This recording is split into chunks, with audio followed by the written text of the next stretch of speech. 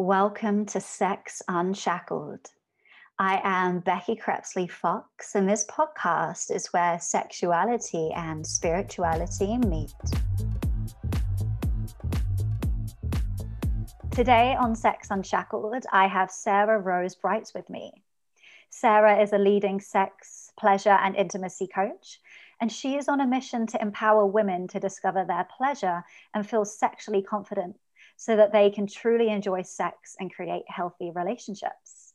Sarah, it's such a pleasure to have you on today. Can you please tell the listeners what brought you to this work?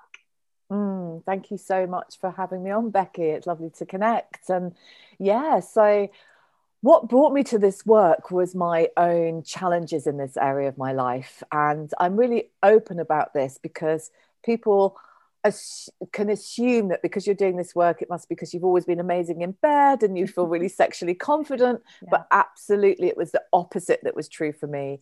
So by the time I got to my 30th birthday, I hated my body and my genitals. I thought they were deformed. I didn't know what I wanted in bed. I was actually terrified of sex many times. I just freeze and I couldn't communicate anything. And I just got to the age of nearly 30 and I was just like, I have to do something about this. I cannot go on, because it had affected all my relationships. And also I'd had periods where I'd actively avoided intimacy because I just didn't know what I thought there was something wrong with me. And then I started exploring this area of my life, which was one of the scariest things I've ever done. However, it's opened up some magic. And here I am 15 years later, and this having been my full-time career for the last 10 years. Wow, I love that. I love when I get people on in the episodes and it comes from a place of authenticity, because you have the lived experience and you know how transformational and magical this work can be. And I have people saying similar stuff to me about anxiety, because I experience a lot of anxiety, and people think, well, you're a therapist, so you have all the stuff together. And I have to tell people all the time, no, one of the reasons why I'm doing this type of work is because I have been through mental health difficulties and I've experienced so much anxiety in my past. So yeah, I think it's really important to get that word out there that we're not perfect and we've had troubles as well. And still have, life is ever changing. So I'm in the thick of perimenopause at the moment. So my body and everything is changing in whole new ways. And with my partner, I'm still learning, I'm still growing and evolving. And there's times when I still clam up a little bit, or I'm not sure what I want. So, but I now have much more compassion for myself and the tools to create much more really healthy relationships and really great sex lives. But there's times when sex isn't the best, and then there's other times it's absolutely amazing, because I'm a human being as well, and life is messy and things move up and down, but I don't worry about it anymore. Yeah, and I think that's the word, isn't it? Compassion, because that's what I see with clients. It's not going perfectly, so they get in their head and they start catastrophizing and picking at themselves about it, when if we just have a bit of knowledge, a bit of protocol and tools in which to use, and then just the understanding that, well, some days we're not going to want to have sex, some days I'm not going to feel empowered to connect with my sexuality, and that's okay. Yeah, absolutely. Or I've got tools to access that if it's not there, rather than think there's something wrong with me because it's not happening. Yes, exactly that. And today we're going to talk about how to know what you want in bed and how to ignite sexual desire.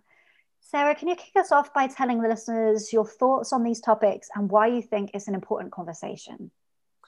Yeah, so I work with many, many people, and I would say 95% of the people I work with will say they don't know what they want in bed. And that can be for heaps of different reasons. And often it plays out in the rest of their lives as well.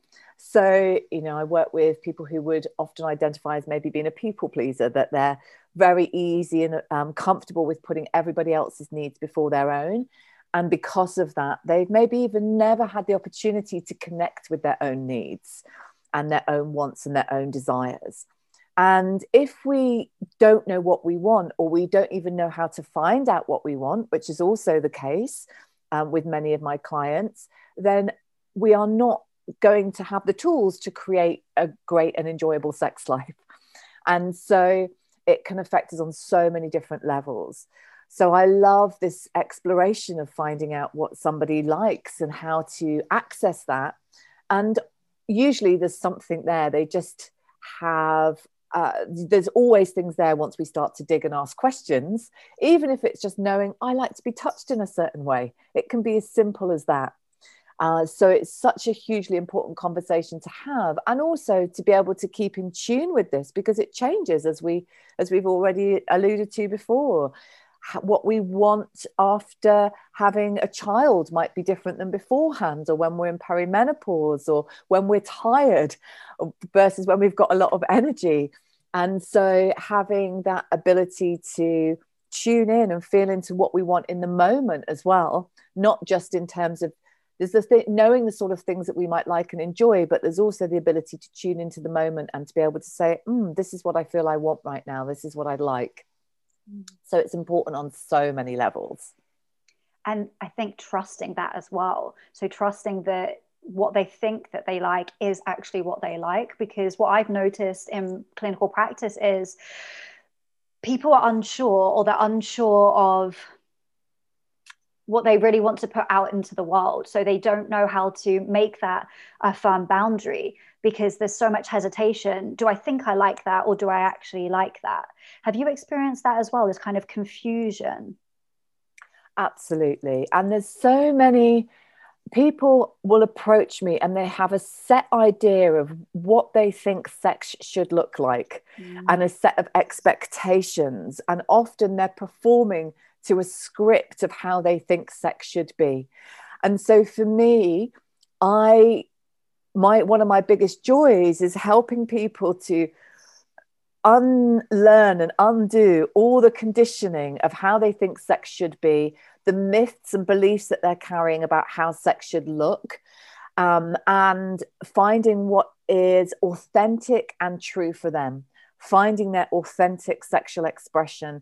And that takes time to access all the things that might be getting in the way of that. So, for example, some people don't even so our body can hold so many signals, but they may be not noticing what arouses them and lights them up, or they may feel shame or judge themselves because they are aroused or lit up by a certain thing or things. So there can be so many layers to what's happening there. And then there's the trust aspect is key, because it may be, we've got so many messages about our desires, like, for example, that our desires will get us into trouble. I mean, those messages are so strong in our culture. So maybe I can't trust my desires because they've got me into trouble before, or I believe they'll get me into trouble. So it's unpicking the scripts that we carry. And I mean, these are just a small taster of some of the scripts that I see regularly in my clients, to find out what's authentic and true for you as an individual. And I love what you were saying about links between not knowing what you want in bed and also being a people pleaser in life. And I'm wondering if you've noticed, is that particularly true for any type of gender or sex, or is that true across the board for everyone that you've worked with?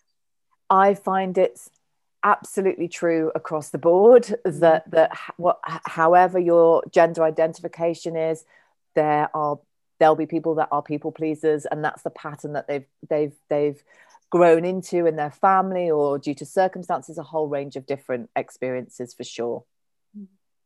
And how can people start to learn what they want? So when I first realized in a workshop in my early 30s, somebody asked me what I wanted, and I just froze because I didn't know. And it was this big aha moment of, oh my gosh, I'm in my early 30s and I don't know what I want. And how did I get to this place? And I actually just sobbed. But once I got through the sadness and the grief of that, then I was like, right, I want to find out. And this heap of curiosity arose within me. So first of all, it's never too late. You know, my oldest client was 78, and the first conversation we had, she was like, I want to find out all about this pleasure thing before I go to the other side. And so it's never too late to learn. So if you don't know what you want, first of all, that's not an unusual position to be in, and it's okay. And also, if you think you know what you want, how much of that is things that you've learned you should want versus what you truly want? And if you know what you want, there's always more things to discover as well, and more nuances and things. So these inquiries really apply to everybody on some level. So knowing what you want is, I feel that a great place to start is what you have already experienced. There's clues in your life experiences. So, for example, thinking of your favorite sexual experiences. What is it about those sexual experiences that you've enjoyed? And if you haven't had any experiences that you'd call favorite experiences, what do you imagine those experiences look like? Because you'll daydream, particularly the females I work with, they don't think they fantasize, because fantasy for them, they imagine it's like an elaborate story with an end point and this script. But actually, fantasy might be that you just daydream about kissing somebody. It could be as simple as that. So what you've experienced in your life that's really excited you or turned you on or aroused you, what you fantasized about, again, what is it about those fantasies? Where are you? Who are you with? What's the qualities of the experience? And it's also really great to look at what are the most arousing points for you.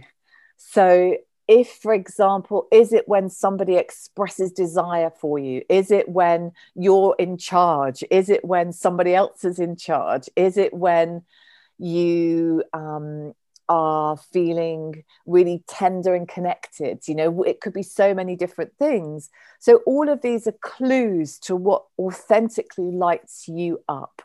And it might be things that you've seen on the movies, porn, erotic literature, all of these things that you may have explored over the years as well. So that's a really good place to start.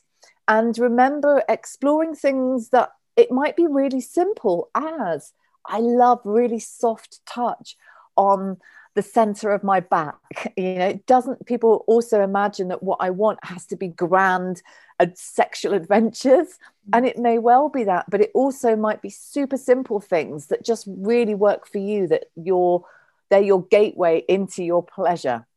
So they're really good places to start. And then get curious, you know, look and go out. And also, what have you imagined that you might want to try, but you've never experienced, or you might want to experience?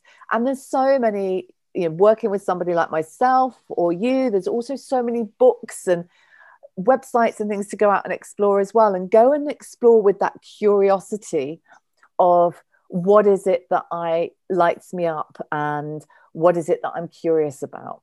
So that's a really good place to start.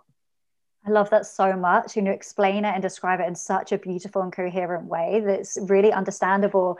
And I think what I'm taking from what you're saying is, it doesn't need to look a certain way.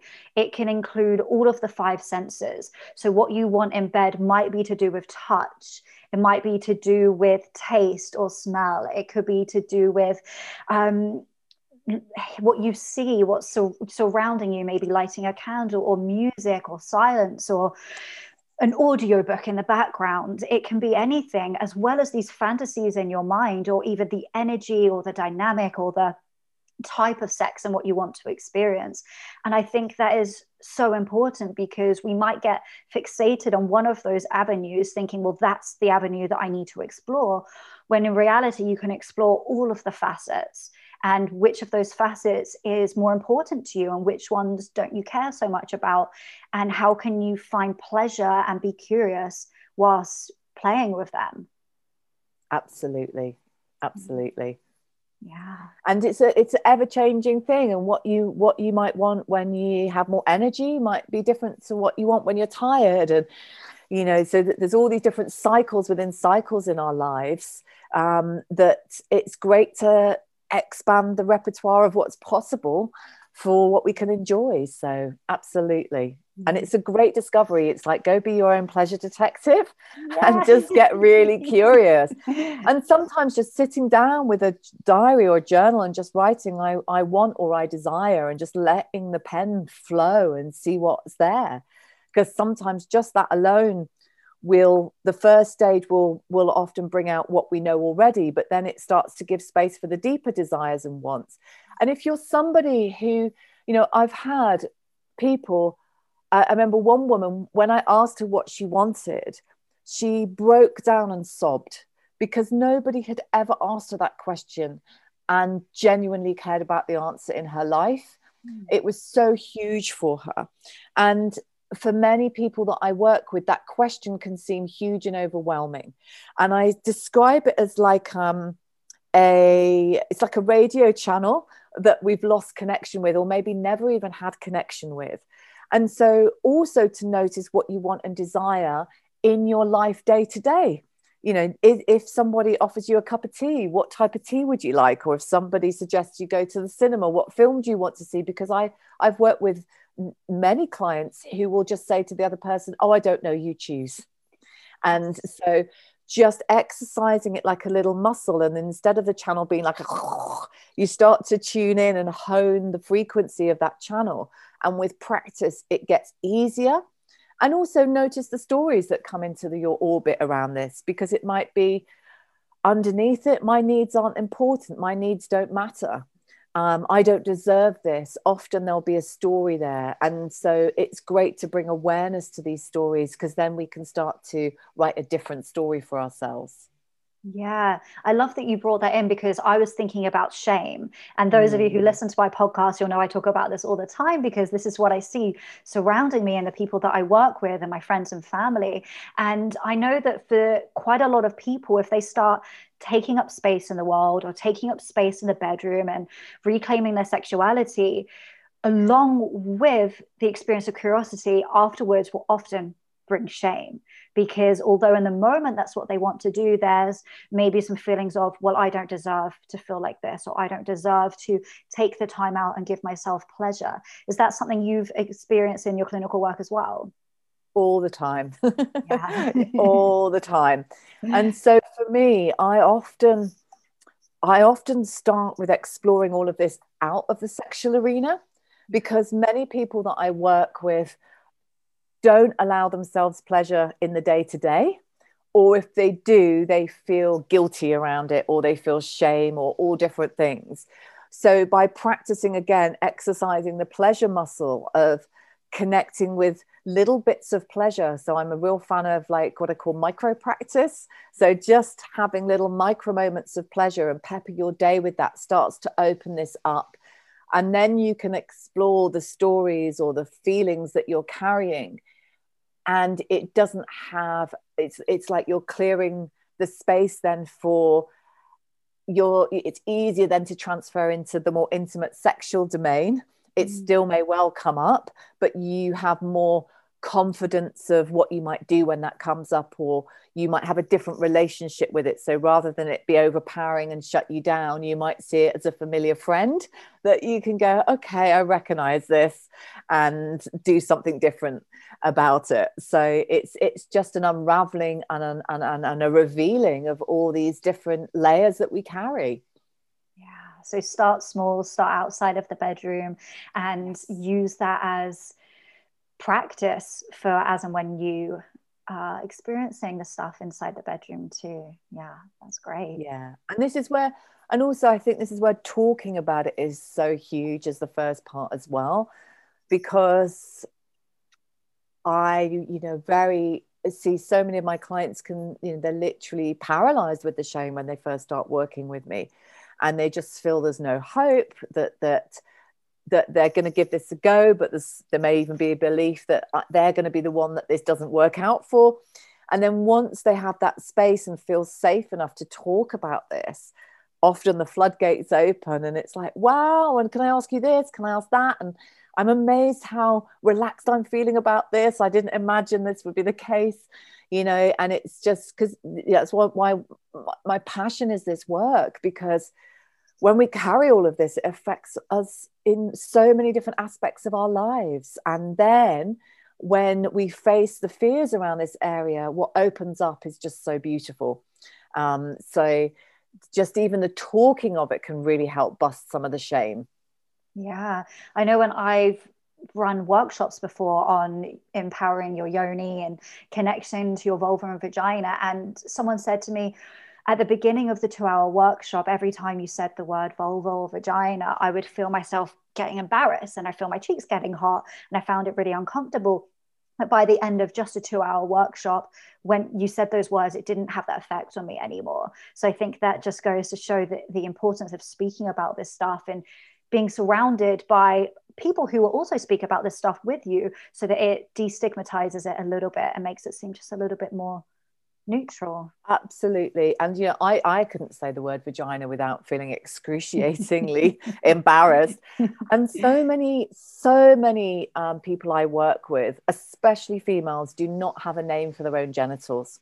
Yeah. And that is so common.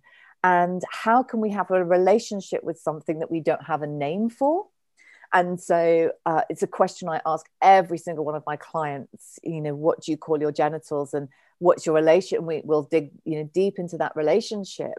And so finding a name that you feel comfortable with, and you might be out there listening and there might be nothing that you feel comfortable with at the moment, but again, just get curious. And I sort of feel like trying names are like trying clothes on. Does this fit? I'll try this for a few days. Actually, the more I say it and the more I am with this word, the more I feel comfortable with it. Or I try it out and it's not for me. But I think it's so important that part of our reclaiming of our bodies is having a name that we feel empowered when we say it, that we feel a yes in our bodies when we say it. But this is the problem of having zero sex education that's of any value. Yeah. And it's that's such a huge piece of the jigsaw. And once people start to go out and educate themselves in whatever way they do that, then that sort of curiosity and relief and everything comes in. And there's also so many other layers, as we know, from huge amounts of trauma and all of the other things that happen that affect this area of our lives. But the education piece is one that is a big one that we can pick up and go into workshops like yours and all the other wonderful things. When I was doing this work 15 years ago and I started, there was hardly anything out there. Yeah. And now there's just an amazing range of things that are available to us, whether it's online, whether it's in person, books, everything. Yeah. And it's making me think about low sexual desire, because I know a lot of people that I talk to, they do have a disconnect between their genitals. And how can we be sexual, as you said, if we already have that disconnect? We need to develop some sort of connection.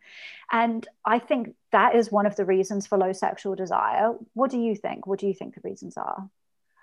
Gosh, I think there's so many reasons for it. And I think one of the big reasons that I see is people are having sex that's not that pleasurable. Yes. And they're bored, and they're all of these things. And there's a woman called Peggy Kleinplatz, who's an amazing sex therapist in America. And she asked a client, a client was describing how they have sex with their partner.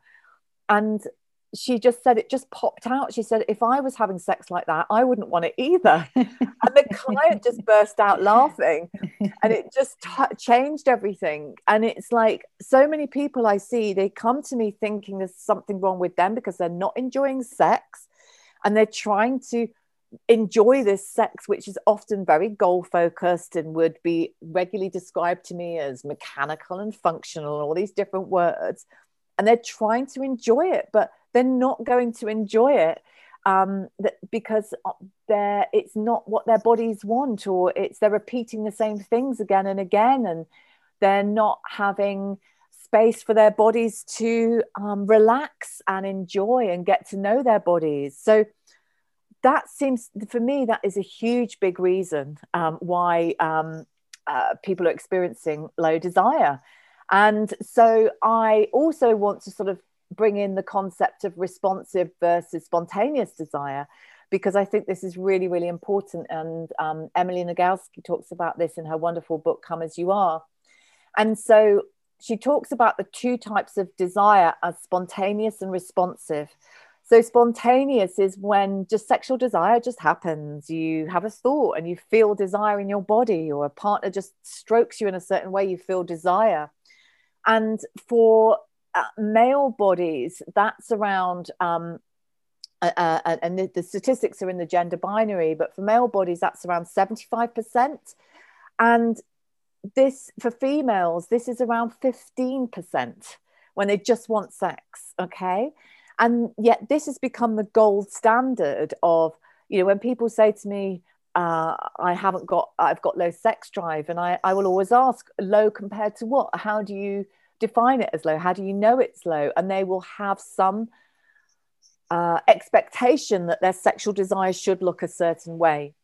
Now, the other type of sexual desire is responsive, and that means you have to have something to respond to for your desire to kick in. So whereas the spontaneous one is, I feel desire and get aroused, the responsive one is, I need to feel something that feels arousing for my desire to kick in. And if you don't have anything to respond to, you could go months or years without feeling any sexual desire. Now, for me, knowing this is an absolute game changer. And for many of my clients, it's just been like, oh my gosh, I'm okay. And it just makes such sense. And so the responsive desire is 30% roughly of female bodies, 5% of male bodies. And then for females, about 50% are a mix of the two. And for about 20% of male bodies. And so that to me is just mind-blowing and a game changer to know that, because then it's like, well, how do I create the type of sex that I want? What does that look like? And really getting to explore and know and understand that. But also, how do I create feeling good in my body? Because so many, you know, women that I work with are stressed out, exhausted, overwhelmed, all these different things. And have very little connection time with themselves on a day-to-day.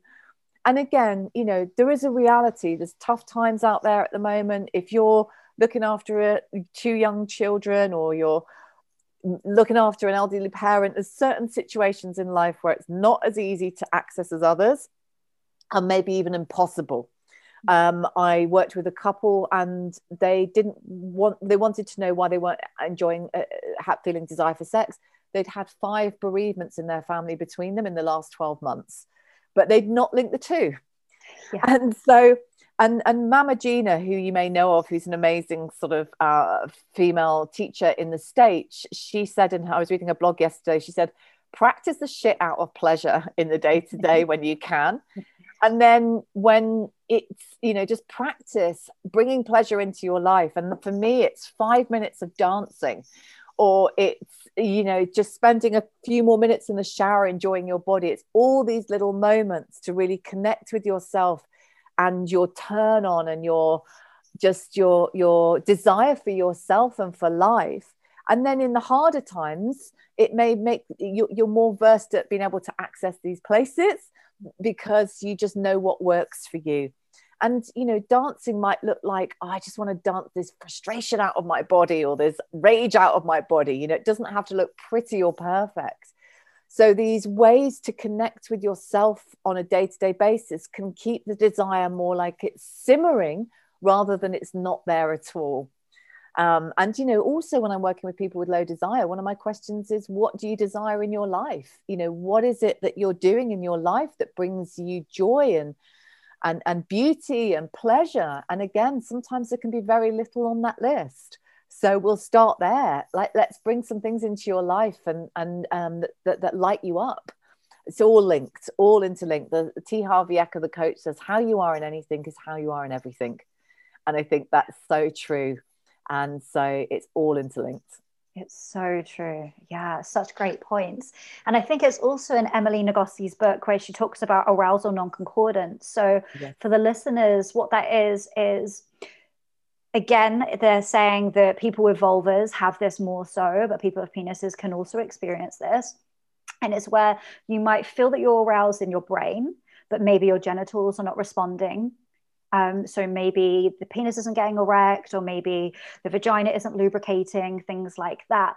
And the opposite can also be true, where the mind doesn't feel like it's aroused, but the genitals are responding as if they are. So on top of this spontaneous and responsive desire, then if we're in a sexual situation, we might notice that the body isn't responding in tune to the mind.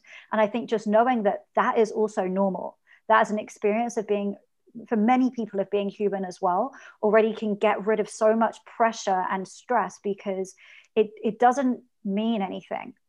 It doesn't mean that you're not aroused. It doesn't mean that you are aroused. It just means the body is responding in this way at the moment. And what else can you do now to give you pleasure and give you fun and give you joy? Yeah. And also just checking in and listening to that, because also your genitals may be responding and your partner might think it's all go, but actually you don't want to do it. That's what your mind's saying.